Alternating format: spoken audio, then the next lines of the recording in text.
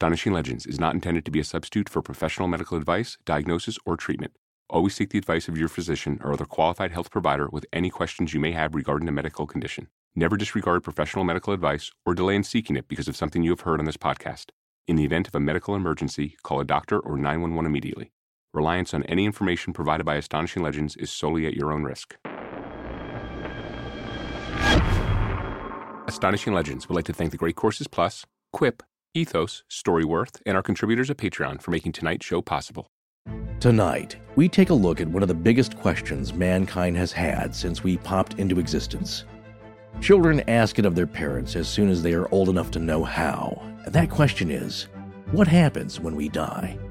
There's no shortage of various beliefs about the answer to that, but one could fairly say that those answers are all rooted in speculation, because the reality is, even though we've covered near-death experiences in the past, many believe that's not really death because it lacks the finality of it.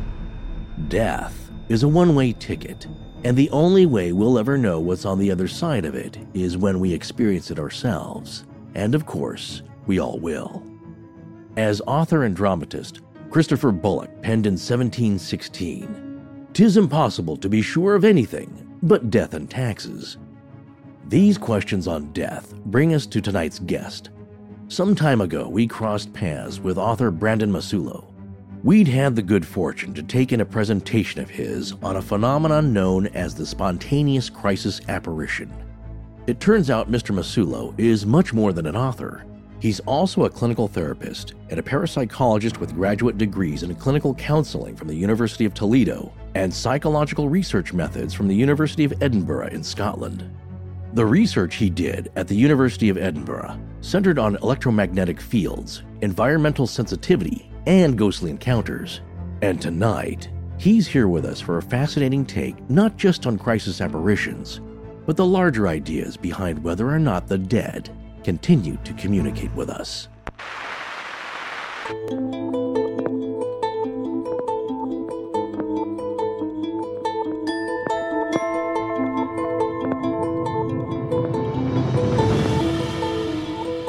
Welcome back to Astonishing Legends. I'm Scott Philbrook, and this is Forrest Burgess. The survival hypothesis is looking at whether your consciousness, soul, spirit, memories, or personality go on after you die. For me, that is the most fascinating part of parapsychology. Paraphrased from our interview with tonight's guest, Brendan Massullo. Join us tonight for our discussion on transcommunication.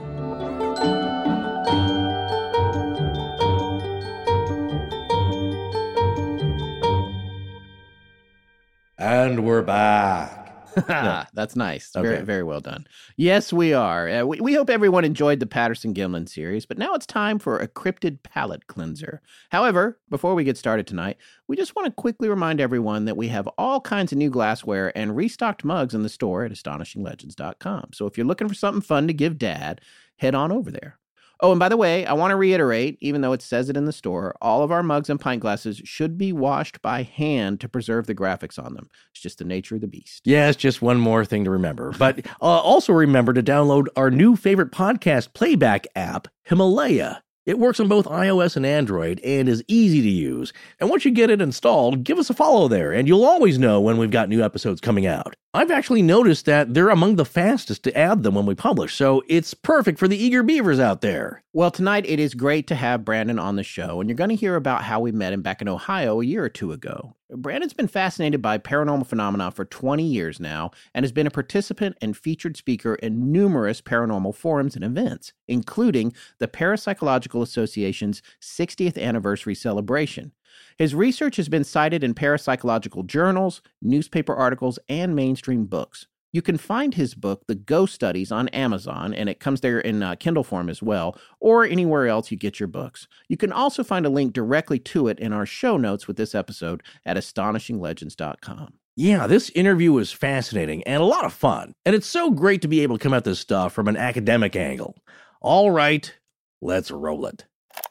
So we're here with Brandon Massullo, who is someone that we actually met in Kent, Ohio, a little over a year ago, or right around a year ago, when we were there for the Kent Paranormal Weekend, which, as our listeners know, we've gotten a lot of mileage out of from a story standpoint and people that we've met. And we're just so glad that we went and did that. So, Brandon, thank you so much for making the time to get on the phone with us today. Thanks. Thanks for having me. We're very intrigued with the presentation you gave at the Kent Paranormal Weekend last year about spontaneous crisis apparitions. And then we got copies of your book while we were there, which we have since read, and it goes deeper than that. It's really fascinating. And what I like about it is that it's an academic and deep dive into plausible theories about how ghost encounters might actually work, which is, it's nice to have it attacked from that point of view and not just speculation, which is what we do professionally.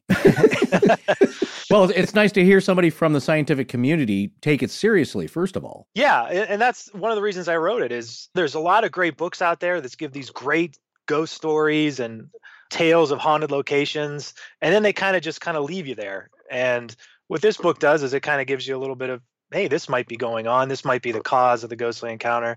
So I just took it a little bit further than a lot of the great books that are already out there. Well, before we get into the book itself, can you maybe talk to our listeners a little bit about your background, both from an academic standpoint and professionally? Sure. I'm a clinical therapist. I'm also a parapsychologist.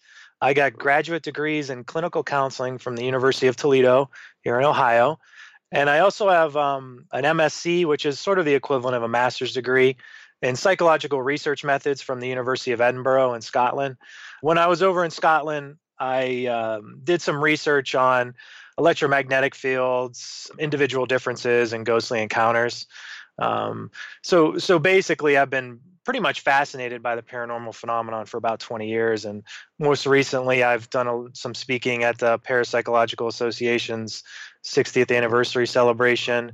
If anyone's interested in my research, you could always look up my name or go to the PA's YouTube page to see the lecture. But I'm basically a therapist. Right now, I'm the director of behavioral health for a local hospital. Where I make my money, I guess, is in the clinical world as far as psychology and counseling and those types of things. What exactly is parapsychology? Parapsychology is a field of study concerned with the investigation of paranormal and psychic phenomenon. Basically, we're looking into telepathy, precognition, clairvoyance, psychokinesis, near-death experiences, reincarnation, apparitional experiences, and sort of all these other paranormal claims that happen. So it's basically the scientific study of, more specifically, interactions between living organisms and their environment that sort of transcend the known physical laws of nature. When it comes to parapsychology, ghosts are kind of one of the things that's probably least studied. There's a lot of more emphasis on consciousness and psi and telepathy and those types of things. But really, there's a lot of parapsychologists who focus on the thing called the survival hypothesis, which is basically what happens after we die. Typical neuropsychology sort of paints us as this picture of we're a series of electricity and neurocircuits, and that once we die, all that stuff just ceases to exist like a computer. But really, what the survival hypothesis in parapsychology is looking at is, does something go on, whether that's consciousness, soul, spirit, memories, or personality? Does that continue to move on? That's the part that, for me, is the most fascinating part of parapsychology. And I will say this, too. Parapsychology sometimes people will say it's a pseudoscience. The University of Edinburgh, where I studied, has a parapsychology department. It's a top 25 school in the world. This is where they cloned the sheep Dolly back in the 90s. Mm-hmm. Charles Darwin went to the University of Edinburgh. So this is a pretty prestigious university. And there's other prestigious universities in the United Kingdom that have a parapsychology department. So it's not like a fringe science or pseudoscience like a lot of people will say. Well, that leads me to my question here, because you talked about this at the Kent Paranormal Weekend. There aren't many places to study the field of parapsychology, and this is one of your better school options in Edinburgh. And you said, there's just not many places in the U.S. to study that. Why do you think that is? I don't know the answer to that. I think that they're a little bit more open in the United Kingdom as far as studying this type of phenomenon. It's always follow the money, right? Yeah. That's really what it comes down to. There's not a lot of research grants and funding for parapsychology here in the States. So maybe that's not why they include it in a lot of the colleges.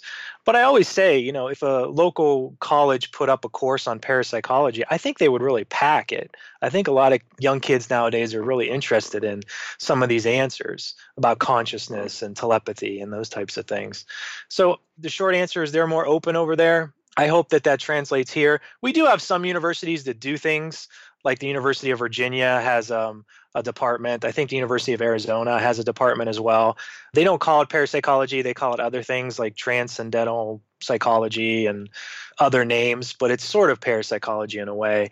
So it's kind of here. It's just not formalized calling it parapsychology. Well, do you think there's a cultural difference between our attitudes here in the States and overseas in Europe and Asia? And maybe we're just maybe a little more skeptical, or we're just more hesitant about how it appears? Yeah, I would probably say we're a little bit more skeptical. Anyone who's ever been to Scotland, if you just walk down the street, you can go in any shop or any pub. Someone will tell you a ghost story. They'll tell you how the pub is haunted. They'll tell you how their shop is haunted. They got a cousin or an aunt who's seen a ghost at this table. You know what I'm saying? Yeah. So it's a lot more open. Here in the States, it's not as if it's that commonplace to walk into a shop and people tell you it's haunted. So the conversations aren't always there. And when you hit academia, if you start saying that you've seen a ghost, then, sometimes people think, well, that person's not stable or what. Yeah, we've run into that ourselves. There's millions of people who have paranormal experiences every day, so that's not really true. Right. We might be a little more conscious about, our public appearance about that and not wanting to share that. But once you get to know people, we found they'll usually open up, and it's not like there's any shortage of ghost stories anywhere in the world. Yeah, lots of people have stories here in the States as well. But to your point, and I think that's part of the reason that our show has found the audience that it has, it's that we're saying, hey, it's okay to talk about this. We don't think you're weird, and it's okay to laugh about it and be scared about it and ask questions about it, and it can just be part of your life. If you want it to be, it doesn't mean that you necessarily need some kind of treatment for, like you said, being off kilter or something. I didn't really talk about ghosts or parapsychology too much, but when the book came out, I didn't have a choice, Yeah. So yeah. At that point, everyone knows I'm in the ghosts and parapsychology. So since that's happened, I've actually had some people that I would never have guessed have had paranormal experiences come and talk to me. My 95-year-old grandma, we were sitting in her living room and she goes, I had one of those telepathy moments. I was just sitting here and I saw your mom standing in the kitchen and she wasn't there. And then I found out later that your mom got into an accident or something. So she had this fascinating paranormal experience that she just never shared with anybody. Wow. But when she knew I was studying it and I wouldn't judge or call anyone names, then they're more open to talk about it. Well, was there any event that got you interested in this field, or how did you get interested in this field and want to study it further? I'm one of the rarities, and I've never really had what I would call full-blown paranormal or ghostly encounter. When I was younger, probably, I think 14, 15 years old, I was over a friend's at a sleepover party. Oh, this is the story in your book. Yeah. He lived next door to a cemetery. Uh-huh. One morning, my friend just woke up in a tizzy saying he saw a ghost. And then he was kind of like, as he was coming down, he was like, what is a ghost? And all these other questions. And I was just like, I don't know. Back then, the internet was kind of there, but it wasn't something that you can get a lot of information from. Right. So I went to the library, picked up a book on parapsychology, read every book in parapsychology in the library, everyone I can get my hands on. And then that's really the beginning of it. And then I ended up going to school for psychology. I got my clinical degree in counseling, did that. And then I was on a plane to Scotland studying parapsychology. So I didn't have an experience. I was just really fascinated with it. And I know back then it's kind of, I would hide the parapsychology books because I didn't want anyone to know when I was reading it, It's a little different now. But then you decided the best thing to do was to write one called The Ghost Studies and publish it. Yeah. You came full circle. I still remember when my girlfriend found my book on parapsychology. She's like, "What is this?" I go, "I'm just holding that for a friend." That's not. What is so funny. This is kind of meta because I took my son to his karate lesson yesterday, and I'm like reading your book, trying to finish it before the interview, and I'm in the dojo reading it, and I'm starting to get strange looks from these parents that have known me for they have no idea about the podcast or anything, and at the end of it, one of them was like, "What are you reading?" And Yeah. Should we keep our children away from your child? she was like, "Why are you highlighting that?" And I was like, "Well, The person probably approached you because they're interested. Yeah, exactly.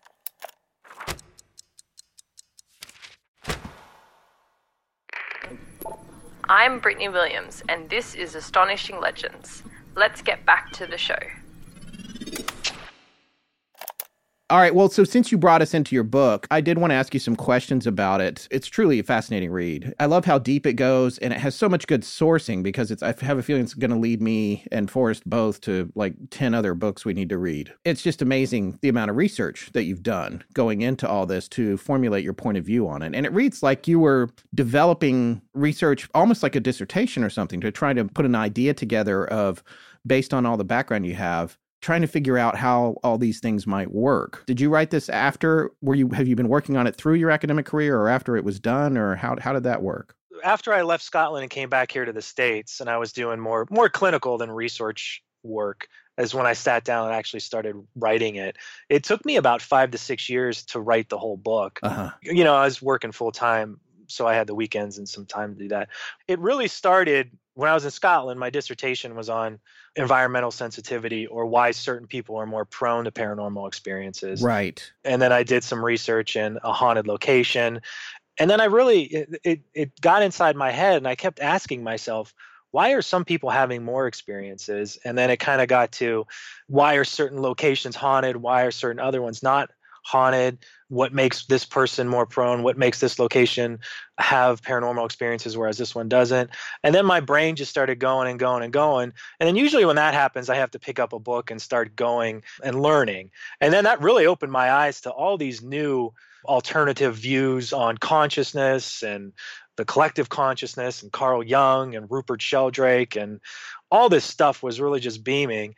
And then as I was doing my clinical work, I worked in the emergency room setting for a while, and I talked to, over the 7 years I did it, I probably did about 5,000 evaluations or something like that. Wow. Not to say that everyone doing a psychiatric evaluation is crazy. Some people come in the ER with just a panic attack. So I started noticing whether as kids or adults were telling me some paranormal experiences, that there were some similarities that I was noticing. And then I started reading some books with case examples, and I started noticing the same similarities. And then I started sitting down and writing these things down, and then out came this book. So it wasn't like I was just sitting there with one epiphany moment. It was like, that's it. It took 6 years of research and writing and research. And like you said, there's a lot of references in the book. So a lot of that's combing through the literature, as they like to say. And then out came the book. One of the things that you mentioned near the top of the book is you're talking about the different points of view about parapsychology and ghostly encounters. And you mentioned specifically that people who believe that ghosts are simply the spirits of souls that have died, that's what a lot of people seem to think. How that conflicted or was in direct conflict with neuropsychology. Can you explain a little bit what neuropsychology's point of view is on death? Basically, it's really sad. They basically think that humans are computers, and that once the computer stops running, whether it's a malfunction with whatever, that they cease to exist.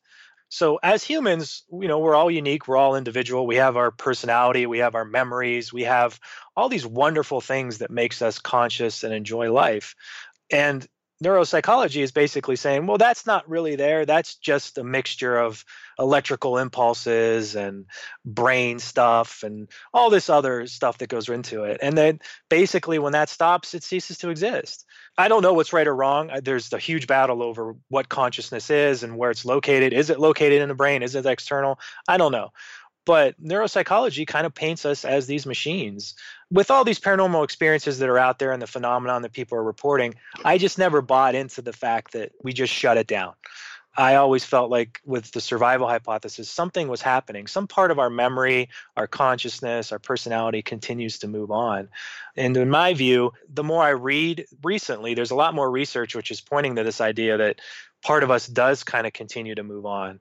And a lot of the prominent scientists out there are kind of more adapting to that view than this idea that we just cease to exist in any plane or any dimension, and all of our memories and thoughts are just gone. Would you say the neuropsychological point of view is a result of something that there's hard evidence for, or would you say it's just as speculative as any other theory? I would say it's just as speculative as every other theory. Okay. Because literally no one has any answers to what is consciousness. And consciousness is sort of our self-awareness, who we are, how we go about the world, what makes me know what's happening to me right now, that consciousness idea. And no one's figured out exactly where that is. It's not located in a part of the brain. It's not really something that you can see on a test. No one's really solved that problem. And if consciousness, some part of us moves on after we die, or continues to go on, then that opens the door to all kinds of paranormal phenomenon, from near-death experiences to ghostly encounters to telepathy to psi to whatever. It opens the door to that. A lot of people have tried to kind of come up with this idea, but no one's really found the answer to it. In the book, you also talk about, you talk about a lot of the bigger different theories, which are some that we have mentioned frequently on the show. So our listeners will have heard us, I don't know, the word would probably be harping on them. But, we talk about the different types of hauntings, which you mentioned, and the idea of spiritualism being associated with it. The stone tape theory, that's something that Forrest tries to say in every episode, or the imprint theory. We've talked about all that, but you did touch on just the idea of something being burnt into the environment. And then that comes back up, obviously, as your book progresses. Mm-hmm. But you also talked about something that, and it's my favorite, the thing I try to work into every episode, and I'm making fun of myself here because I'm not trying to just make fun of Forrest. No, and you were the last one to bring up the stone tape I probably theory. was the last one. Yes. I've left it alone. Touche. Okay. So, but the idea of the quantum connection and the idea of entanglement, which is something you go into great depth in your book on, and sort of this idea of entanglement between living folks and how that might equate to the higher likelihood of some kind of apparition appearing between one of those two parties. Can you talk a little bit about that and how you've got a whole book on it, so that's maybe a hard thing to sum up. I'm not trying to put you on the spot about it, and everyone needs to just read your book. But the idea of it and how you came to sort of evolve that idea. Yeah, entanglement is probably, I would probably say it's probably one of the most fascinating things that I've read in the recent years. And when we talk about entanglement, what we're really talking about is, and it's hard to really explain, like you said, but basically entanglement is non-locality, which is the ability of objects to sort of instantaneously know about each other's state, even when they're separated by extreme distances. And when objects become synchronized, then information is sort of transported and shared and communicated. Now, the type of information that's usually passed can come in the form of visual feelings, hunches, those types of things as well. But entanglement, in the book, like you said, I go over it quite a bit. Michael Persinger did the most research in this recently. And what the research suggests is our minds are entangled or connected with the minds of others. This is both alive and deceased, according to some of his research, and that more or less they can synchronize at great distances. Now, what that means is somehow the environment that surrounds us is able to sort of transport more information than we're aware of. And our surrounding atmosphere may provide sort of this reliable way to access and exchange information among humans. And the ability to tap into this is actually what's the basis for a lot of the psi communication at distances, this part. And what the research really says is they've done studies where they've actually shown that brains can synchronize or link up with participants who were separated by over like 3,000 miles. Persinger did a lot of research that they had this rough idea of a magnetic field pattern that could increase the likelihood of entanglement or communication at a distance. So what he would do is he would put what we normal experiment or normal participants, so no psychic abilities or anything like that, and he would separate them, put them in different rooms, and then expose them to this sort of specific magnetic field around their brains, and they synchronized and information was passed. So they put pair of siblings, they put one in one room and another in another room. And what they did was they stimulated one with light flashes in a room, and then the other one, who was located in a room that was pitch black, they tested and they found out that he was having an eye response similar to seeing light flashes. So how's that possible if he's in a pitch black room? Well, they had these similar rotating magnetic fields around their heads, and they actually synchronized. They took someone with psychic abilities and both the psychics and the subject's EEGs resonated, so they became synchronized, and then information passed, and then the psychic was able to get accurate readings. So there's a lot of actually scientific research out there that says people are actually synchronizing and tangling, and communication is passed. It's kind of crude what the communication is passed, but if we think about how the phone was in the 1800s, it was probably a lot of static and then eventually a word. So right now they kind of have this idea, if we mess with these magnetic fields around two people's brains, we can sort of manipulate the environment and information can be passed, which is fascinating if you think about it. Yeah, because, I mean, when can we get a helmet that just makes it work? That's really interesting. Well, we made friends with, over the course of our show, some remote viewing experts, and Forrest actually took a class with them. It seems like there's a lot of common ground there. I guess I wonder how the synchronization, is that a complex thing to arrange, or is it a very simple, technically, to create these magnetic fields that are identical? I don't know specifically how complicated it is. I imagine it's complicated. For them, they had to do a series of studies to find out kind of what was the specific pattern or field that worked. Right, Once they did that, then they, separated people and put that field around their head. It doesn't really go into if there was a lot of trial and error around it, but it's as simple as kind of what you say is there's two people have helmets on their heads, and the helmets supply these fluctuating magnetic fields, and people get linked up if they're on the same sort of rotating fields. I don't know how expensive it is to do, but I can't imagine it's too expensive. But in the long run, if we have this idea and we can do it on a consistent basis, then that opens the idea to it can be done. Now, obviously, we're manipulating the environment, right? When you talk about remote viewers, they're doing this without any equipment on their heads or anything like that. So they're able to sort of sink into the Earth's resonant frequency or whatever they sink into and do this without equipment. But it seems like magnetic fields are somewhat involved in a lot of the processes that are happening. To extend that to people who can seem to do that naturally, they're somehow able to control their own natural magnetic field. Would that be correct? From the research that's out there, there's a guy named Sean Harebans. Oh, I was going to ask you about him. I had not heard of this guy, but in your book, he sounds amazing. He's one of the ones that they did a lot of the research on. And like I said before, when he was able to get accurate psychic readings, they found that things were happening around his brain. He was manipulating sort of the magnetic fields around his brain. One of the things they talked about was sort of this ability to resonate with Earth's Schumann resonance. And once he was able to do that, the frequencies matched and he was able to gather information from the environment.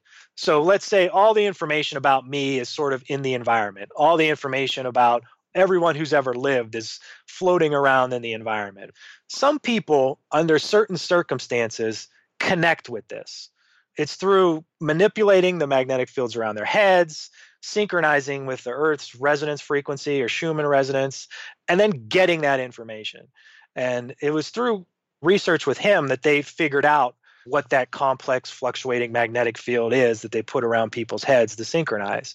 So a lot of the research on that is out there. It's sometimes in the journal articles, it's complicated to read, but nonetheless, you can sort of get an idea of what their thinking is and what's involved in a process like this. You talked about the Schumann resonance in your book. Can you explain that to our listeners? In terms of that resonance, is that a frequency that is generated theoretically by the core, the iron core of the Earth? The Schumann resonances are generated by sort of worldwide lightning discharges, actually. Oh, okay. And they're sort of constant electromagnetic waves that exist in the atmosphere and are the Earth's background or resonant frequency.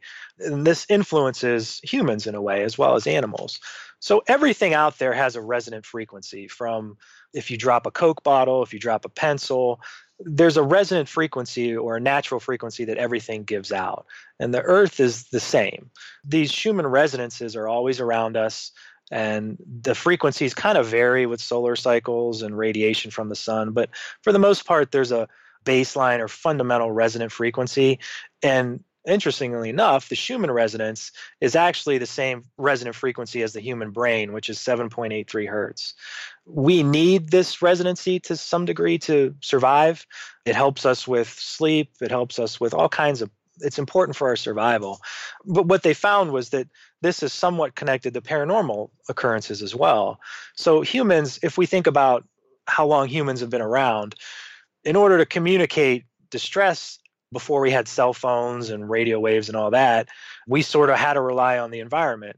So maybe there's this past part of us that was pretty good at communicating distress at great distances through the atmosphere when we were cavemen or something like that. But as we've gotten more technology advanced, we don't use that anymore. So it's pushed down deeper and deeper. But some people still have this sort of sense. Oh, that's interesting. Or ability to do that. There's sort of vestiges of it in some people, whereas other people, it's just gone away entirely. And you mentioned also in your book, there was an experiment where some folks were like put in a deprivation room and deprived of the Schumann resonance and kind of lost their minds a little bit as a result of that. Yeah, somehow they had volunteers that went into a bunker. They blocked out all those resonances and their circadian rhythms kind of went bananas. They got really emotionally distressed, a lot of migraine headaches. So they weren't doing really well. So they ended up introducing the frequency back into the bunker, and then they kind of went back to baseline. Isn't that fascinating? Yeah. This goes to the whole idea, or one of the bigger ideas of your book, is that there's this concept of tapping into information that's available. And you can tap into this information between you and another party, like you said, living or deceased, or in the kind of the grand pie is tapping into the one that emanates from the whole planet. Mm-hmm. Yeah. Which to me, what it seemed like was, in terms of, apparitional or paranormal experience that's interpersonal, that's connecting, if someone's living, that's connecting with the living person, and that's about synchronizing with them. Whereas if someone is deceased or it's a remote viewing experience, that's more of an idea of connecting to this resonant frequency in the earth. Yes. I exactly. mean, I'm making leaps here, but did I do good? Okay. No. Okay. Michael Persinger, he's recently passed away, but he's a neuropsychologist from Canada.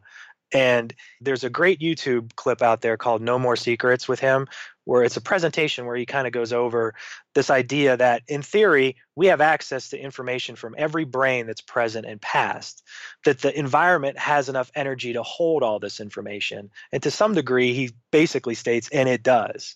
Now, this goes against everything that we've been taught from children on, right?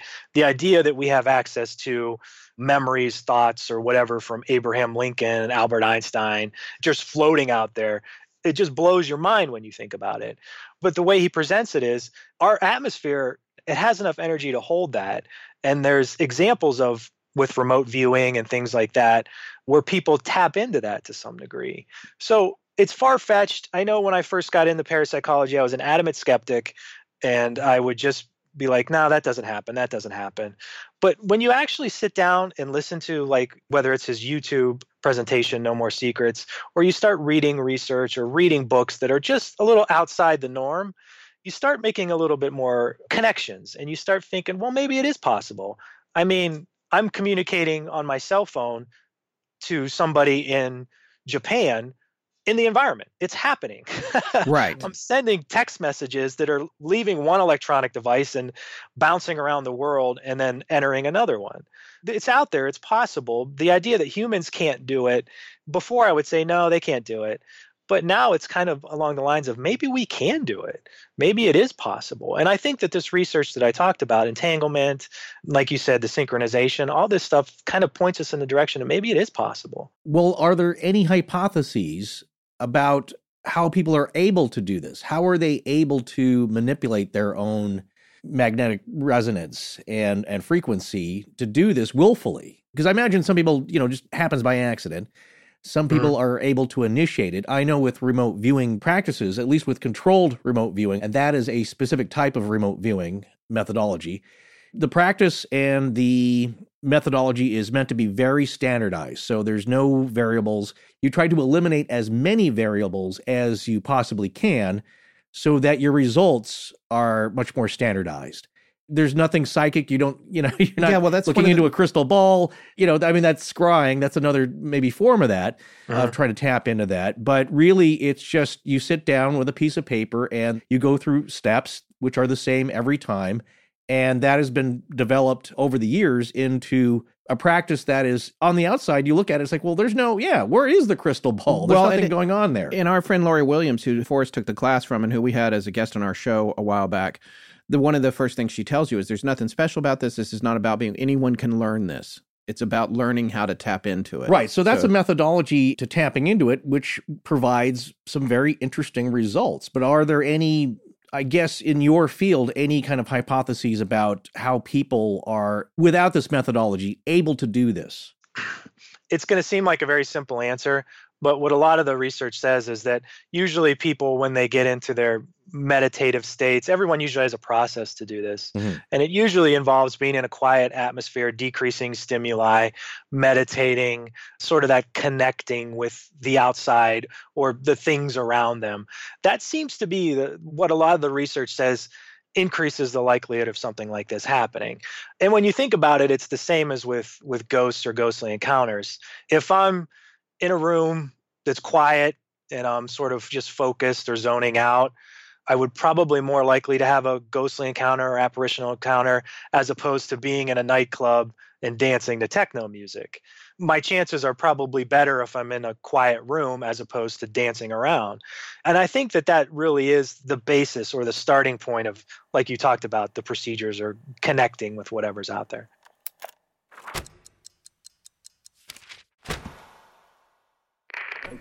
Forrest and Scott, thank you for supporting their sponsors. I'm Corey Walsh. Now back to the show.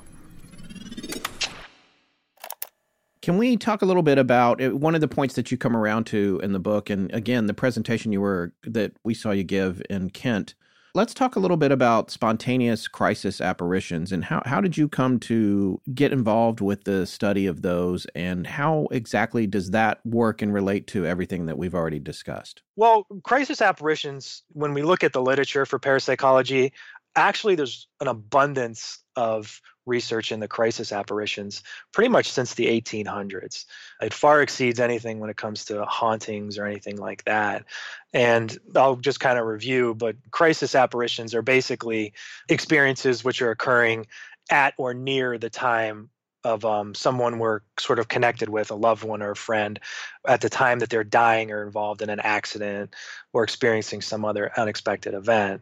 So this is when you have people who reported seeing like an apparition of their aunt or relative or their aunt about the time that their aunt was dying. So I wake up on a Wednesday night and my aunt's floating in front of me saying goodbye. And then I find out the next day that she actually died at that same time. That's the genesis of the crisis apparition. So for me, I love these crisis apparitions because there's so many great things that you can pull out of them. They're spontaneous. The experiences usually only occur once without expectation. So the individuals don't know they're going to have a ghostly experience. They're not seeking a ghostly experiences. Yeah, they're not preconditioned. They haven't been led into a basement on a ghost tour or something. I thought that was interesting. You pointed that out in the book. Yeah. That's the best situation. A lot of them don't even have a history of paranormal experiences. They don't claim psychic abilities, and some of them aren't even interested in paranormal experiences. So this decreases that possibility of suggestibility that you talked about. Uh-huh. If I'm in a hotel room in a haunted location where someone was murdered and I'm just hypervigilant, the smallest noise I could think, well, that's a ghost or whatever. But crisis apparitions, none of that's really there. And what's also great about them is you can sort of, in a way, check the validity of a person's experience through, too, with death records or secondary sources or whatever. And then it's hard to say, yeah, it was just a coincidence that I woke up and saw a ghost of my aunt right as she passed away. I don't think right as she passed away that exact moment. It's tough to say that's a coincidence. So to me, there's a lot of things that you get away a lot of the variables that skeptics or disbelievers will say could have caused the crisis apparition. It's not always in the case of a death. I mean, you have some stories even in your book where there's one of them, and I can't remember which page it's on, where it's the woman was in a car accident and her husband saw her. And yeah. This isn't always necessarily have to do with the death of someone. Yeah. In crisis apparitions, it could be like a car accident or someone falling and getting hurt. Something as simple as someone getting burned or something. Usually there's some sort of communication that's happening, whether it's an emotion, a feeling, a hunch, a smell, or an apparition. These crisis apparitions are great for a lot of reasons. And I think that's what really got me towards them. And that's what really started to make me ask, why are some people having these and some people not? And then that's what led to more fascination as far as getting into the history of them. If anyone ever wants to read up on crisis apparitions, Phantasms of the Living is a book that was published in 1882, and it's got like 600 spontaneous cases. It's funny. I love the rare books that we come across on the show, and I've started collecting them. But I always start at Amazon, and then I go to Abe Books for collector books. But that one was right on Amazon. Oh no, it said not currently available, but it was there. I haven't got. I was like, oh, I want this. You got where it's 1800s. It's 1,000 pages. Bring it. Yeah. What's best about those books too is you can get them for free too if you don't mind reading them on the internet. Yeah. That one was digitized, I think they said. Yeah. So that's pretty awesome. Is it thought that the spike in emotional energy at these times of crises is what generates this? Because I've heard personal stories from friends where, it was a loved one, and it's not just a ghost because they hadn't passed away yet. They were just in some kind of personal crisis at the moment, which caused them to appear or get a feeling. Yeah. In the book, I think emotional distress, trauma, the way we feel after an event like that is the catalyst or starting point to these crisis apparitions. So if we look at crisis apparitions, it's a series of complex processes, and it's not as simple as waking up and witnessing a crisis apparition of your aunt. There's a series of complex processes which occur both consciously as well as unconsciously, which sort of set the stage for this apparition to occur. And emotions or psychological aspects is the catalyst to that. And if we look through the research in parapsychology or in ghostly encounters all the way back to the 1800s, we find that heightened emotions are, in a way, necessary for paranormal phenomenon to occur. Crisis, trauma, acute stress, life-threatening events, they cause an explosion of emotional distress and turmoil that sort of reverberate through the body. A lot of research in the past has shown that there's a correlation between that. And when this turmoil reverberates throughout the entire body, it affects one mentally and physically. And so intense, acute emotional shifts are the starting points. This is where it all begins. And then it kind of moves on to when these emotions happen to us, it actually changes our internal makeup as well, our bioenergy, because we're all electrical beings.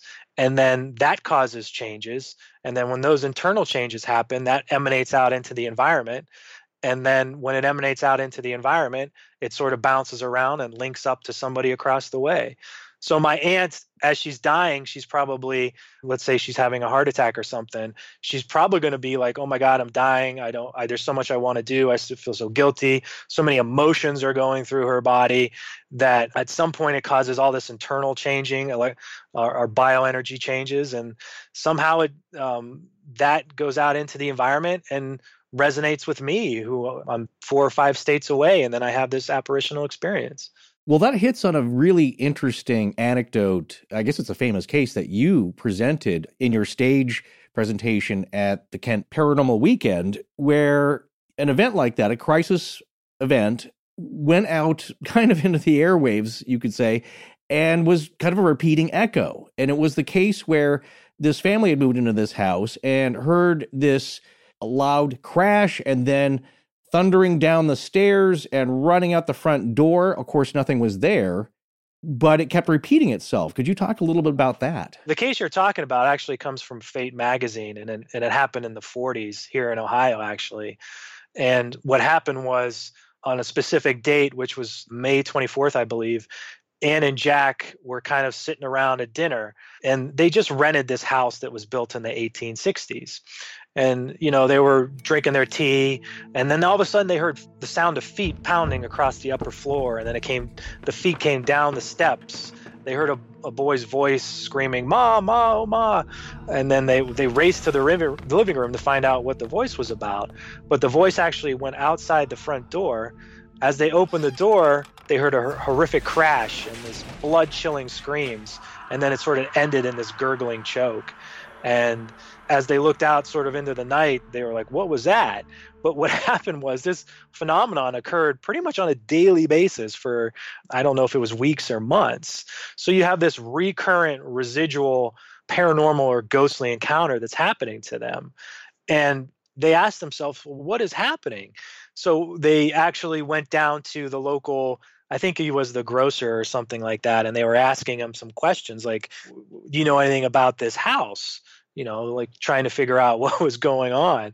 They found out that basically this has happened to other people, but the grocer said that in 1871, the youngest son, who was at that time living at the house, moved to Chicago to be a bricklayer. As he was in Chicago being a bricklayer, he actually fell from the scaffolding, crashed to the ground, and broke his neck. And it was reported that at the same time that this son in Chicago in 1871 fell off the scaffolding, his mom in Akron, who was in a chair, heard feet rushing across the upstairs, down the steps, and out the door, and heard her son scream, "Ma, oh, ma." And then she heard a body falling and reported the gurgling or cracking. Obviously, if somebody falls from a scaffolding as a bricklayer and they break their neck, which he did and died in Chicago, then she was having these experiences here. So this is an example of a crisis apparition that happened in 1871. The weird part of this is it's now the 1940s, and people who are renting the house are having the same exact paranormal phenomenon that the mom had in 1871. All right? Right. So they're having unexplained footsteps. They're hearing a male's voice say, "Ma, oh, ma." They're having blood-chilling screams, crashes, gurgling chokes happening on a daily basis. So the idea is, that's kind of bizarre. But what we find is that this telepathic message that was sent between son and mom in 1871, this telepathic distress call, was somehow just stayed in the environment in Akron, Ohio. And these people are sort of experiencing the same thing over and over again. So that kind of explains maybe what a haunting could be.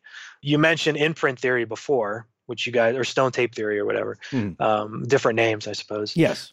With the stone tape theory, there has to be a tragedy that happens in the house. Someone has to die a horrific death and the energy is burned into the environment.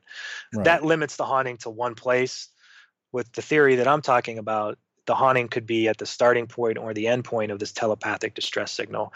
In this case, the guy died in Chicago of the horrific death, but the actual phenomenon is happening in Akron, Ohio. So it's kind of like the telephone line, if you will, is open, and that message, that event keeps bouncing back and forth, and for whatever reason, it just ends up repeating itself at the other end, almost kind of like if it's trapped in that space in the house. Yeah. What was interesting to me about how you presented the idea of these apparitions happening was that you've got, not only the sender, but you've got the receiver, and that there needs to be an alignment of factors to allow the message to be received, which, reminded me of sort of the Swiss cheese theory, where the slices, every now and then they line up right so that something can pass through. Because you talk about how everyone has to be in a certain emotional state. They're connected, obviously love, or in addition to love biologically, whether it's mother and son or siblings or what have you. All of those things are lining up, and those circumstances are allowing this message to go from one place to the other. But in this particular case, unintended recipients are continuing to receive the message. So not only do we have a bit of a misfire because just these renters are seeing it, it's also a misfire in terms of time, which obviously I don't think we as humans understand very well anyway, but because it's still happening, as you said, all these decades later. How does that play into sort of your overall theory about how these messages work? You have the son who's in Chicago, emotional distress, falling, dying, sending this message, the telepathic message, to the mother in Akron. Now, this telepathic message that's sent is in a way burned into the environment in Akron, in my view, and it sort of just resides there, right? Okay. Now, the environment has sort of caught this there. It's going to remain there. So it's almost like a cobweb or some kind of spider web has collected this message and is holding on to it. Yeah, something like that. The end point of the telepathic distress message that was sent is just burned in there somehow. Okay. I think that it kind of, like we talked about the environment previously being able to hold on to this type of information. I think that in certain situations where there's a lot of emotion, a lot of trauma, that this type of stuff can be burned in there. Now, it doesn't have to be the starting point or where the tragedy happens, but it could be the end point of that. And that certain people walk through there and are able to tap into that. Do I have the answer to all this is what's happening? No, I don't. And I think anyone who comes on and says they have answers to everything may not know that they don't.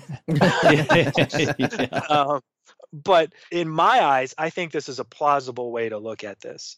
This isn't the ghost of this Chicago son coming back to his home to haunt people. This is just a replaying of that telepathic distress signal over and over and over again to people who are sort of can tap into that. Now, I don't know if everyone who goes into that house has those experiences. Jack and Anne, maybe they're a little bit more prone to them than everyone else. They can just sort of tap into this environment that's around them. What's the difference between that kind of, this a crisis apparition experience like that and something that's more of a residual, non-interactive experience where you're seeing someone doing the same thing every day, or lots of people see the same thing? Like we had a friend that stayed on the Queen Mary and was getting dressed, and in the mirror behind him, he saw a gentleman from another time period putting on a top hat and tails in the mirror. It's a different kind of thing, obviously not a crisis, but this sort of residual thing. How does that connect to the theory of imprints, the difference between that specific message that's being transmitted and the other one that's more just like a glimpse of a normal everyday activity? For the example you gave with your friend with a man appearing in a top hat, there could have been a telepathic distress signal that was sent years ago. We'll say the guy's dress was from the 1920s. Perhaps this guy in the tuxedo fell, hit his head, and died as he was going to the opera. And the wife was on the Queen Mary or something. And as she was getting ready one night, she saw an apparition of her husband in his tuxedo and hat. And she said, oh my gosh, what's this about? And then she finds out the next day that he died falling into a river as he was going to the opera in his tuxedo. So you have this telepathic message that was sent, let's say in the 1920s, where the recipient was on the Queen Mary, the wife, and now your friend who comes into this cabin or whatever the situation is somehow tapping into that past telepathic message. So it's residual, it's replaying, but it's not necessarily the ghost of this guy who died in the 1920s or a time warp or dimensional thing. It's more like he's tapping into this past telepathic distress signal that was sent years and years ago. I can't remember how old you are, Brandon, but do you remember answering machines? Oh, yeah. Okay, so I was always thinking my mom had a phone mate. I loved to play with it when I was a kid. So, and it would have the two tapes in it. And the one tape was the outgoing message, and the other tape, it was actually pretty cool mechanically how it worked and everything. The other tape had, all the messages that had come in. And in a way, it's kind of like an old answer machine left behind that has the incoming message on it. And if you come into the room and you can find the play button, you hit play and you get to hear it again. Exactly. This guy in the tuxedo wasn't tragically murdered in that Queen Mary. She's not looking into the past or some dimensional thing. Yeah. She's just hitting a play button on a past crisis apparition or telepathic distress message that was sent in 1920 when this guy died falling. I'm making all this up, obviously, falling in a river or something. Yeah. You look at all these haunting experiences, and there's, like we talked about with the Jack and Anne story, had you just looked at that experience like they're having footsteps, they're screaming, there's blood curdling noises, or there's cracking necks and all that, you would think, oh, that's just a regular haunt type experience. Somebody must have died in that house, right? But when you find the origin story of that, then you can sort of piece together where it came from, which is actually a telepathic distress signal sent from the son in Chicago to the mom in Akron in 1871. This is just replaying. Well, what about supposed other more interactive ghost encounters from people? What do you believe is going on there when the stories that we've heard, they do seem to a little bit fall into various categories, like what you're describing maybe is a visual echo. You're seeing something repeat. It's the same image. It's the same person. They don't interact with the experiencer, but we've certainly heard a ton of stories where people seem to be interacting with some kind of apparition. And it's a call and response thing where it's not just somebody or something repeating words or a phrase. They seem to be communicating with this person. What do you think is going on there? That's a completely legitimate question. And the short answer to that is, I don't know. That's perfectly acceptable. Yeah, neither do we. Yeah. Why do you think we asked?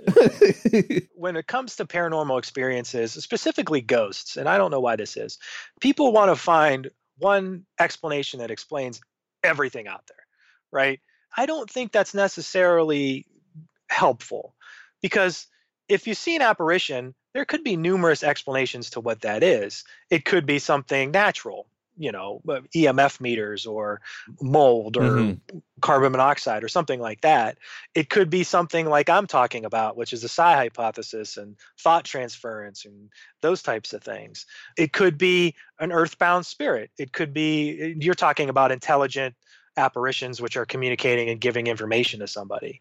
So if someone gets information like, hey, check behind the stove, there's $100 that I left before I died, and the person does that, that's actually intelligent, conscious information passing between someone who's deceased, which my theory doesn't explain.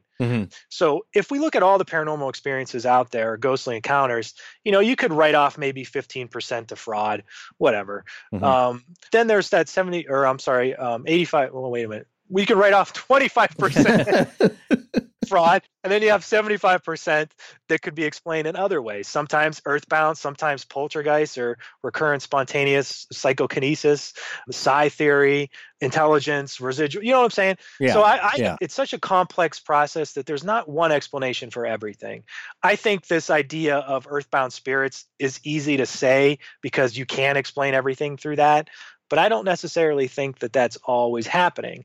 So if it is an earthbound spirit, why would they do the same thing every night at Jack and Ann's house, which is run down the steps, run outside, and do whatever? Right. That seems to be more plausible as a residual. Other ones like poltergeist activity, obviously that's not residual. There's plates flying all over the place.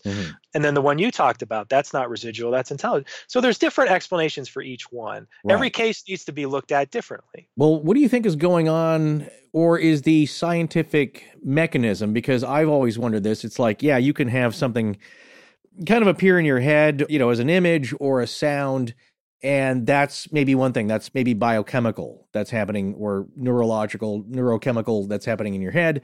But how are these things able to actually, if it is the case, produce sound? Or in the case of telepathic or psychokinesis or poltergeist activity, what are your thoughts on how are these things able to move physical objects or make actual sounds? Yeah, and that's the main question, and it's been going through parapsychology for a long period of time. Are apparitions objective, which means they're in the environment interacting with things, or are they subjective, which is the result of our internal makeup projecting outward, which is hallucinations, things like that? And that's really the battle that's been going on for so long. There's so many cases where you can say that the phenomenon is objective. I mean, it moves in front of, let's say there's a clock on the wall. The apparition moves in front of it and it blocks the clock. That means it would be objective. If it casts a shadow, it's objective. Subjective, it might not do that, or is a result of hallucinations. So again, I usually say this with pretty much vigor. I don't know. I think the jury's still out on a lot of this information, and we all can throw out the speculation and hypothesis. And there's nothing wrong with that. I just think that it's something that I really haven't figured out the exact answer to. Okay, so I wanted to ask you a question that's sort of oriented again in the book. One of the things that you come around to is the possibility of tapping into information that's available from every person that ever lived, that's in the environment, and somehow connected to electromagnetism and the Earth's electromagnetic field and the Schumann resonance and all of these things. And there's an implication that this is an explanation for what instinct is in other living things. Because you specifically brought up my life as a turkey. Yeah.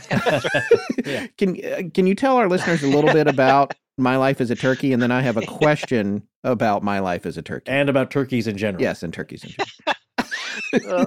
My Life is Not a Turkey. It's a documentary. My Life as a Turkey is a documentary that I think was on PBS 10 years ago, maybe.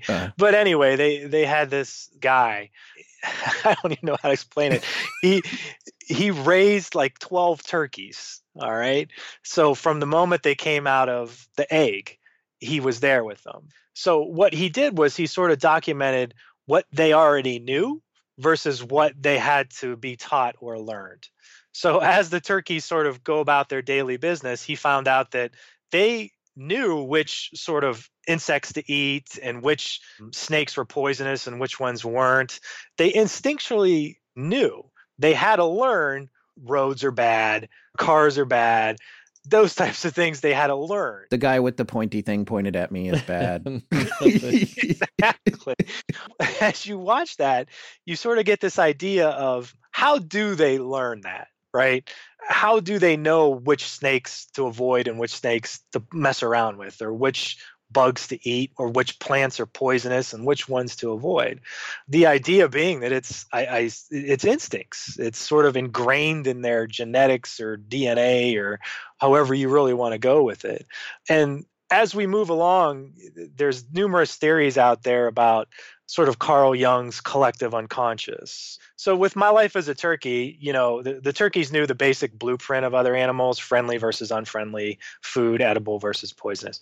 However, they needed guidance in other areas. When it comes to collective unconscious, it's this idea that as humans, we're not born as blank slates.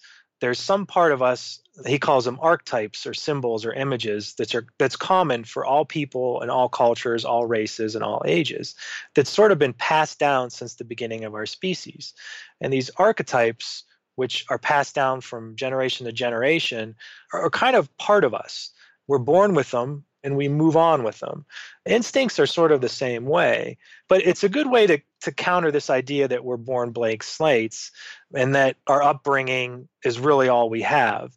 The collective unconscious sort of contends that as humans, we all share and have access to sort of a blueprint for our psyche, which has been developing since the beginning of our species. What was interesting to me about that, as I read in the book, I formulated my own theory, and these are often some of the best theories anyone's ever been exposed to, my personal theories, and I'm being sarcastic. I formulated my own theory that in some ways, like with regard to Gettysburg, you mentioned Gettysburg, and obviously that's one of the most famous haunted battlegrounds in the world. Everyone knows somebody who has a story about something strange that happened there, and this is true with several battlegrounds all over the earth. But with relation to that, and people experiencing soldiers who've experienced a horrific death of some kind or were suddenly taken away on the battlefield, I began to wonder, based on a little bit on my life as a turkey, if there was possibly an evolutionary reason for this in terms of like what you were saying, before cell phones, before we could exchange information over long distances. Maybe this is a warning that is being left in the environment for the next person that comes along to say, if you drink from this lake, you're going to die. Here's a vision of me dying. I drank from this lake. And so then I wondered if there was that case. But then by the same token, I got to thinking that the turkeys didn't know about cars. But maybe they don't know about cars because they didn't see a turkey apparition of a turkey getting hit by a car. Right. So then I went down this whole rabbit hole. I just didn't, I was... Wow. Yeah. Well, it sounds a little like one of the hypotheses for night terrors is that it's a genetic holdover of when we were more living in trees, and that fear of, or that sensation of falling out. It happens with children and some adults where they wake up screaming in total panic and terror, but they don't know why. It's not like they had a bad dream or anything. Again, like you were talking about, that residual instinct of like, careful, you're about to fall out, and then you kind of spring to, this moment of panic before you do fall out of the tree and die. Yeah. There's no question in there. We're just just going to talk a lot about turkeys and warnings, and then we're just going to get real quiet and wait for you. Right. But no, I guess my question on the end of that would be, is it something that is biochemical in the genes, or is that more psychic energy of sorts? Does it reside outside of the body or in the body, as we were talking about before, like with the near-death experience? Where does that come from? Why does it get triggered? I think it would probably be internal. I mean, we have all these things that we've sort of evolved out of. A good example is the magnetic sense. So we have all these senses that are out there, right? Touch, taste, smell. More and more research is pointing to this idea that animals have a magnetic sense. So that's how they navigate the world. I think the University of Texas just actually found, they did research on some worm, which actually it's a small worm, but it has like a little antenna on top of its head. And the point of the antenna is to sense magnetic fields. And that's how they navigate through the world. So the question becomes, we don't just have 5 senses. We have other senses like position, heat, gravity. We can, those types of things we could sense. But at some point, maybe we had a magnetic sense. And that would be helpful for us to navigate as humans. So if we know where magnetic north is, we can kind of move around that way. At some point, we just evolved out of it. Maybe some people still have it. And that's why when they go to a computer and they're around things that with a lot of magnetic EMFs or electromagnetic fields, they get drowsy, feel overwhelmed, or just get sort of really sensitive and almost nauseous to a point when they're around a lot of this electromagnetic fields.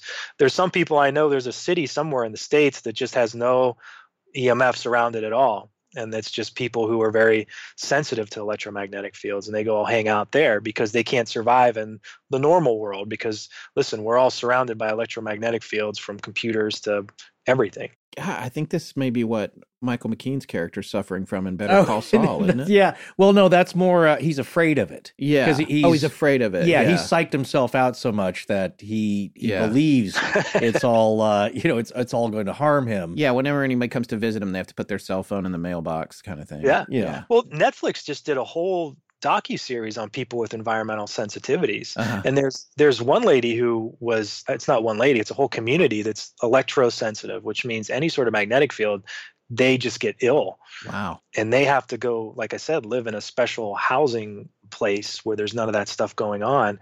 And she came across somebody who had a cell phone and she almost beat that person up. Wow. Are there vestiges of these previous things that are going on with us? I think maybe. Some people may have more of them now than most of the population does.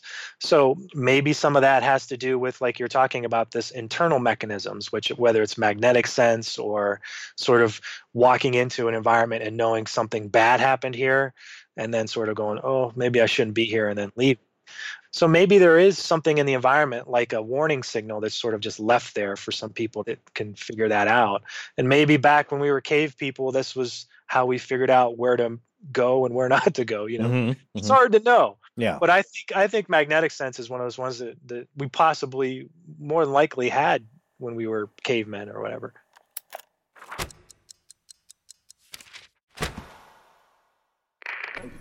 Hi, I'm Sandra. And when I'm pitching my tent at Dyatlov Pass, I listen to Astonishing Legends. There was a sentence that jumped out at me from your book. It's on page 53, the first page of chapter 4, which I'm going to read right now. You're referring to Dr. Nander Fodor, who was a prominent psychoanalytic therapist in the 1930s.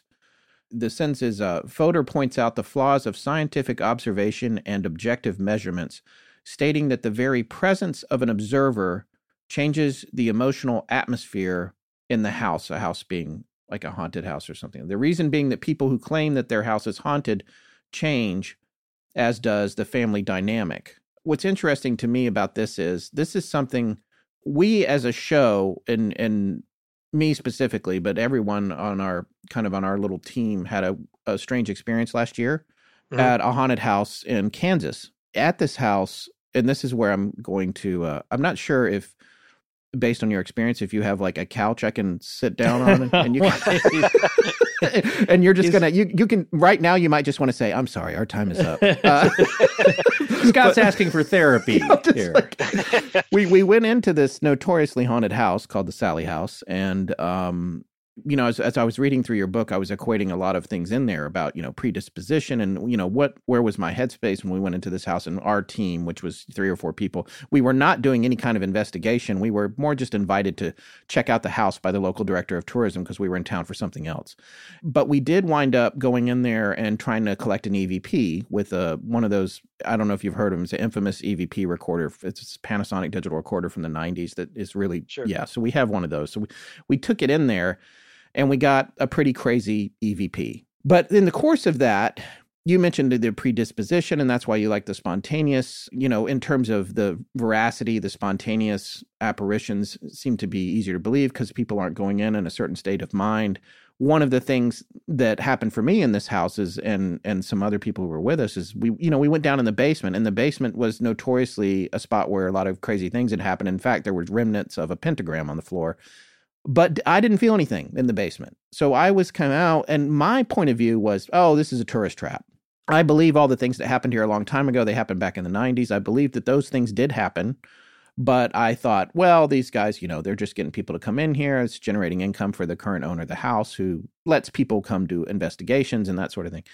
And then we went upstairs and got this crazy recording, and I got super freaked out, left the house and didn't go back, and we'll never go there again. So my question is, how does all of that connect? Because you talked a little bit about EVPs in your book, and that sort of, when you get that kind of evidence, when you collect it on an electronic device, I couldn't determine whether or not I was interpreting something that I shouldn't have interpreted as that way. And there were other things that happened to other people in the party, but then some people were with us, nothing happened other than they observed they heard the recording itself, but didn't have any real experiences. And that would be Forrest. Yeah, that would be me. So Doc, am I crazy?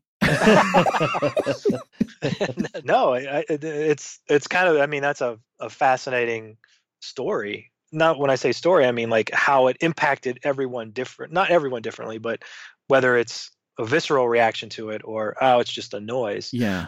It's kind of a great question as why is it impacting certain people certain ways and others not so much. If we look at it from a psychological point of view, it obviously some people connect to it and it reminds them of something, but I don't know if that's necessarily true because it's such a vast number of people who heard it. I don't know. That'd be something to do a whole book on if you want to think about that. Well, I mean, it did have kind of a PTSD feel to it for me and still does now. I don't listen to it anymore. The recorder's in a box here in my house, and I don't even like to open the cabinet the box is in. But the PTSD aspects of it start with the actual first time I heard the recording. It wasn't because the recording reminded me of something from my own childhood. Yeah. Because I likened it for me as a really powerful abusive parent being able to yell at you or something. That's how it felt to me. But I'd never experienced that as a kid in any way. But I felt like I could suddenly relate to that. It was strange. Yeah, it's a strange encounter, and that's what the paranormal is. It's really these things that you have an experience and it causes more questions than it does answers. Yeah. And then you just go back down the rabbit hole trying to find those answers, and you find a couple things that might go with it, but you find something else, and then you keep going down rabbit holes. I mean, it's the essence of really what we're trying to do is find some sort of semblance of what is going on. That's an example of who knows. I'm sure someone can come up with a theory that can explain whatever, but that's a visceral reaction to something that it's a subjective experience that you had related to it, and the numerous other people had related to it. So, and I don't know how it affected you as far as wanting to find more answers to it, but to me, I would kind of want to know what happened, why did it make me feel this way? All those questions. Yeah, I'm still asking all those questions, I guess. Yeah, perfectly normal reaction. So you're not crazy. Okay, thank you. Our time is up. No. And it's interesting because it's a little bit different from an apparition or the other things we're talking about because we've collected something that we can reproduce by hitting the play button on that recorder. That's the interesting thing about it, that kind of hard evidence. Other people will say, oh, well, it's a two-way radio conversation being overheard, even though we spoke with radio experts who said that's not what it was. And for some people, that they need to say that to move on with their lives. Yeah. They need an explanation that's clear cut and that's not supernatural so they can go on living the way that they've lived before hearing that recording. Yeah. It's a psychological defense mechanism. It's what it is. And that's okay. Whatever.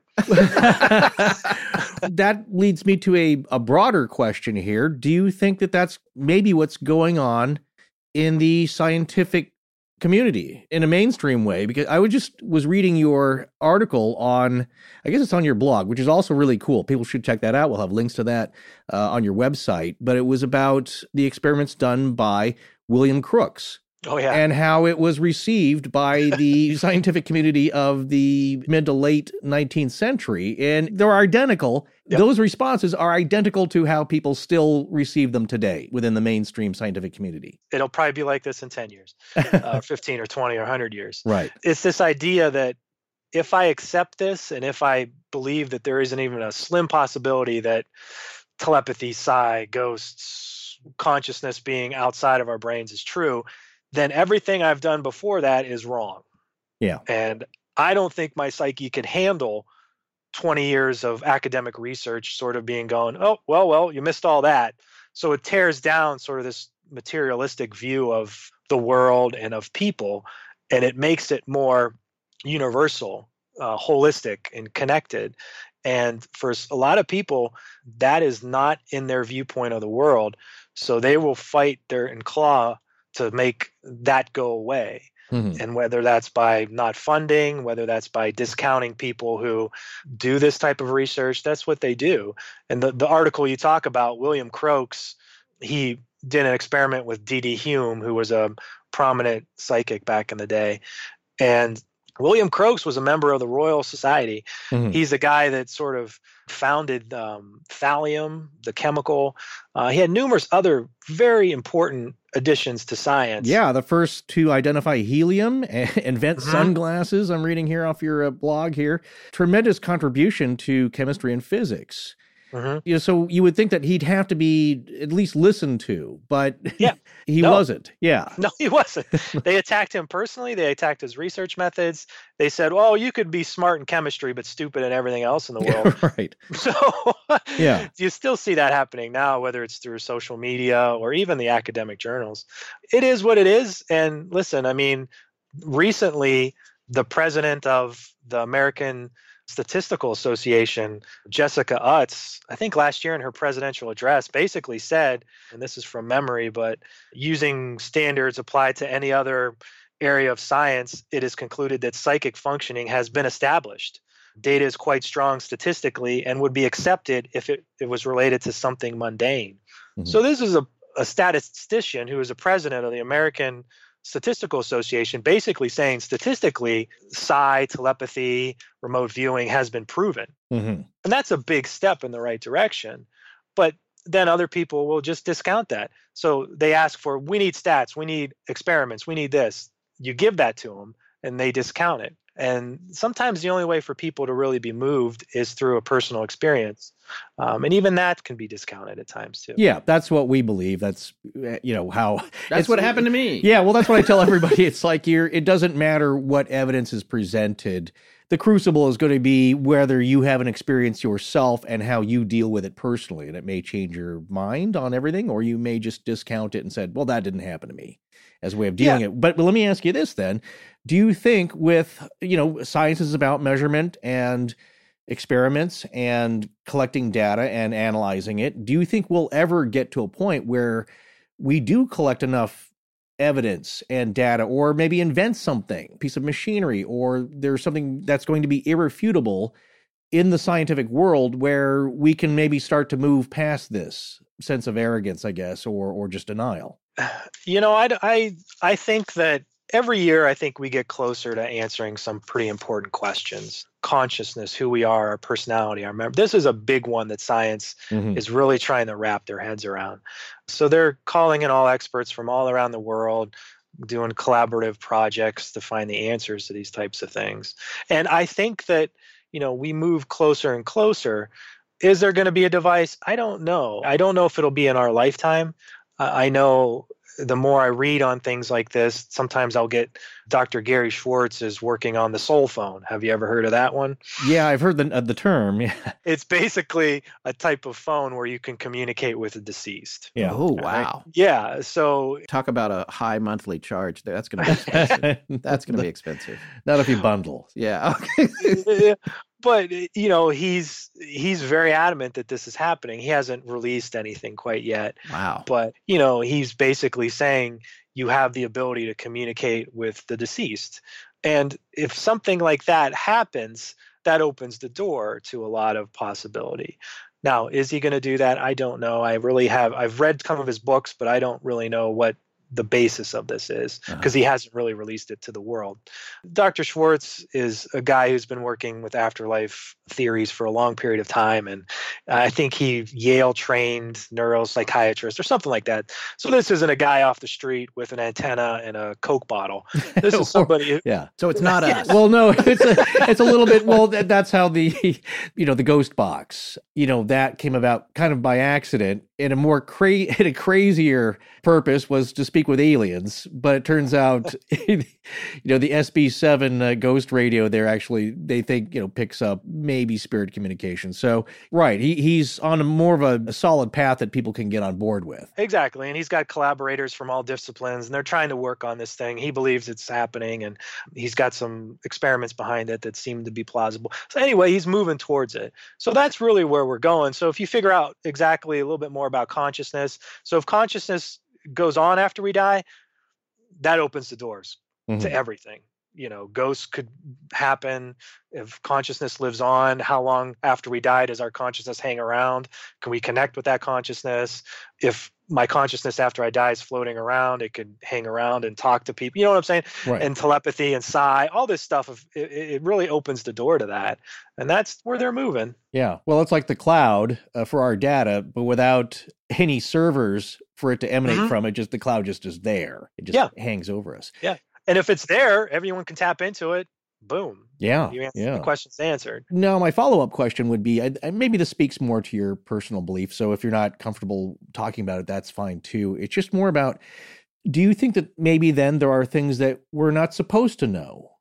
And that, again, that would be more of a grander spiritual sense that we're only going to get so far, because if you start to answer some of these questions or get definitive proof, then that changes the nature of spiritual belief. Yeah, I think that there's some fundamental questions that, let's say that with the soul phone, if that does exist and he can do that, as far as mass production of something like that, like ethically, what does that really come down to? I don't know as a society if we're really ready for something like that.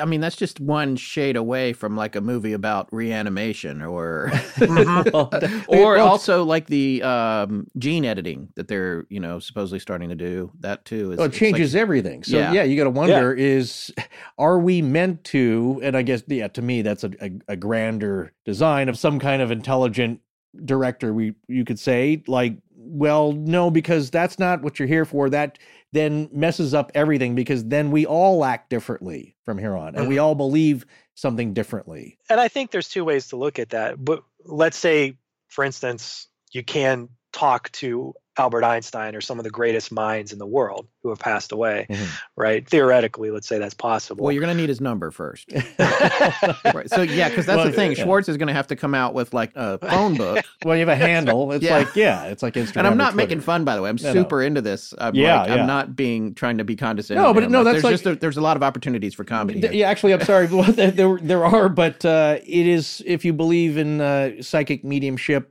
it's important to have a name. I know that sounds like a joke, but you need a point to contact these people, and you have to be specific, at least, from what we've learned. Well, and there's other things that we've learned that would suggest that you don't always know who you're talking to, so you might be talking to somebody who says they're Einstein, but there's some other nefarious entity, and how do you know? Again, more questions than we have answers to, which is what paranormal is. Right. But if you are able to do that, then there's some negatives, but there could be numerous positives. It could advance us not only spiritually, but consciously. We could maybe be more aware of how we're impacting all kinds of avenues, from our bodies to the environment and what happens. All these things could really move us in maybe a better direction. But we're so far away, at least in my mind. I don't know what the soul phone creators think, but in my mind, we're so far away from that it doesn't seem plausible anytime soon. And maybe that's a good thing. I know that if they can license Don Cornelius, the theme to Soul Train, for the commercials, that thing's going to fly off the shelves. Well, I tell you what, it's a heck of a read if you ever just type in soul phone or listen to any YouTube presentations or read any of his books, because you kind of get pulled into it a little bit and you go, well, this guy's figured something out. And then you kind of back off, then you're back in. So it's kind of an emotional roller coaster. Wow. Yeah, well, we'll check that out. And maybe we can get him on the show. Is he reclusive? I don't know. I never met him. Oh, okay. One of our last questions, and we always come around to this type of question, is, and again, you don't have to answer if you don't want to, but like, what is your personal worldview on the spiritual? I mean, do you personally believe that there is an afterlife, or is this all just residual and natural, but not really supernatural? Yeah. How do you feel about all? And would you root everything? And well, this is, eventually this is all going to be explained with quantum physics. When we get a better understanding, we're going to realize how this all works. What do you personally think after all the, research and education and experiences you've had? I really think that I'm in favor of the survival hypothesis. I think there's enough sort of data or subjective experience or evidence, whatever you want to call it, specifically through near-death experiences, to say that consciousness does live on after we die. What happens to consciousness? I'm not entirely sure.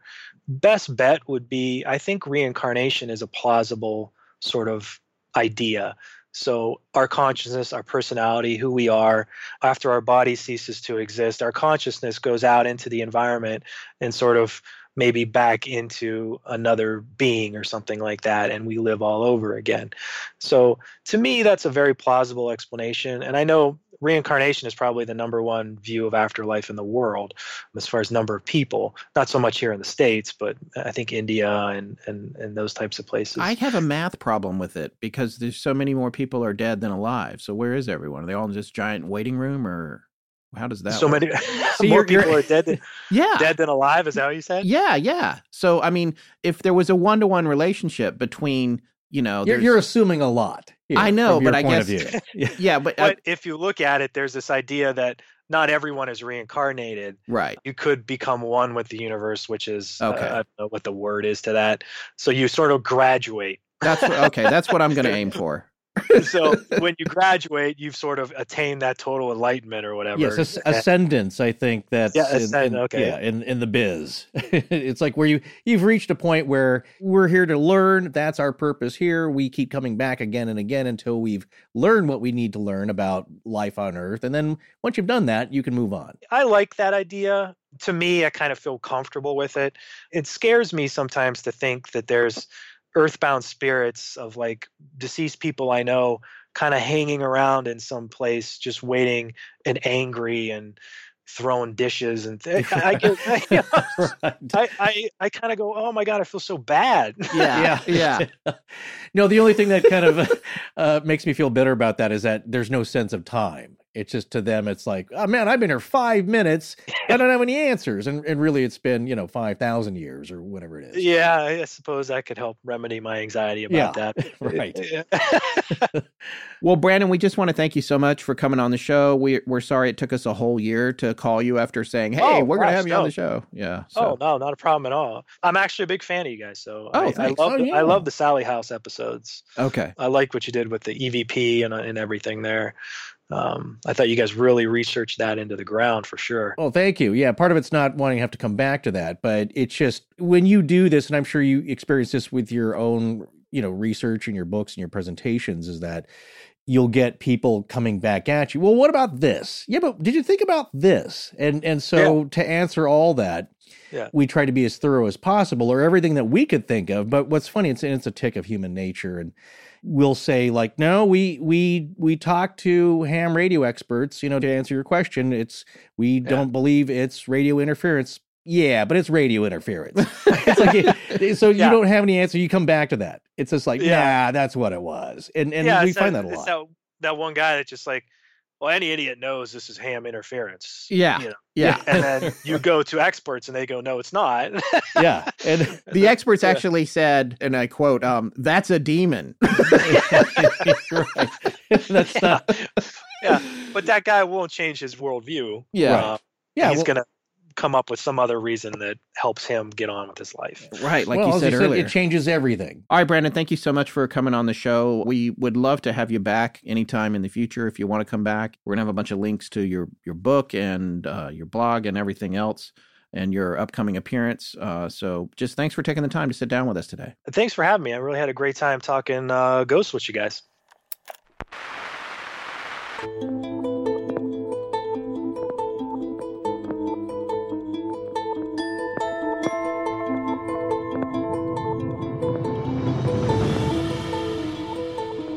That's going to wrap up our show with author Brandon Massullo. Be sure and check out his book, The Ghost Studies, which you can find on our website in the links for this episode. We'll be back next week with a new show. Please remember to support our sponsors. They help keep the show free and the lights on in Blanket Fortiana. Special thanks to John Bolin. Hiya, this is Sandra. I'm Brittany Williams. Hi, I'm Corey Walsh. I don't know if you need it, but in case you do, here's a noise sample. Galaxy-wide in perpetuity. My name is spelt W-A-L. As in Astonishing Legends. Our show is edited by Sarah Voorhees-Wendell and co-produced by Tess Feifel, who is also our head of research. Our theme, which is available as a ringtone, was composed by Judson Crane, and our sound design and additional composing is by Ryan McCullough. Special thanks to the Astonishing Research Corps. But most importantly, we want to thank you, our listeners. Visit our store at astonishinglegends.com or interact with us and other listeners on Twitter, Facebook, and Instagram. You can also support the show at patreon.com/astonishinglegends, where patrons have access to additional bonus content. No part of this show may be reproduced anywhere without permission. Copyright Astonishing Legends Productions. Good night.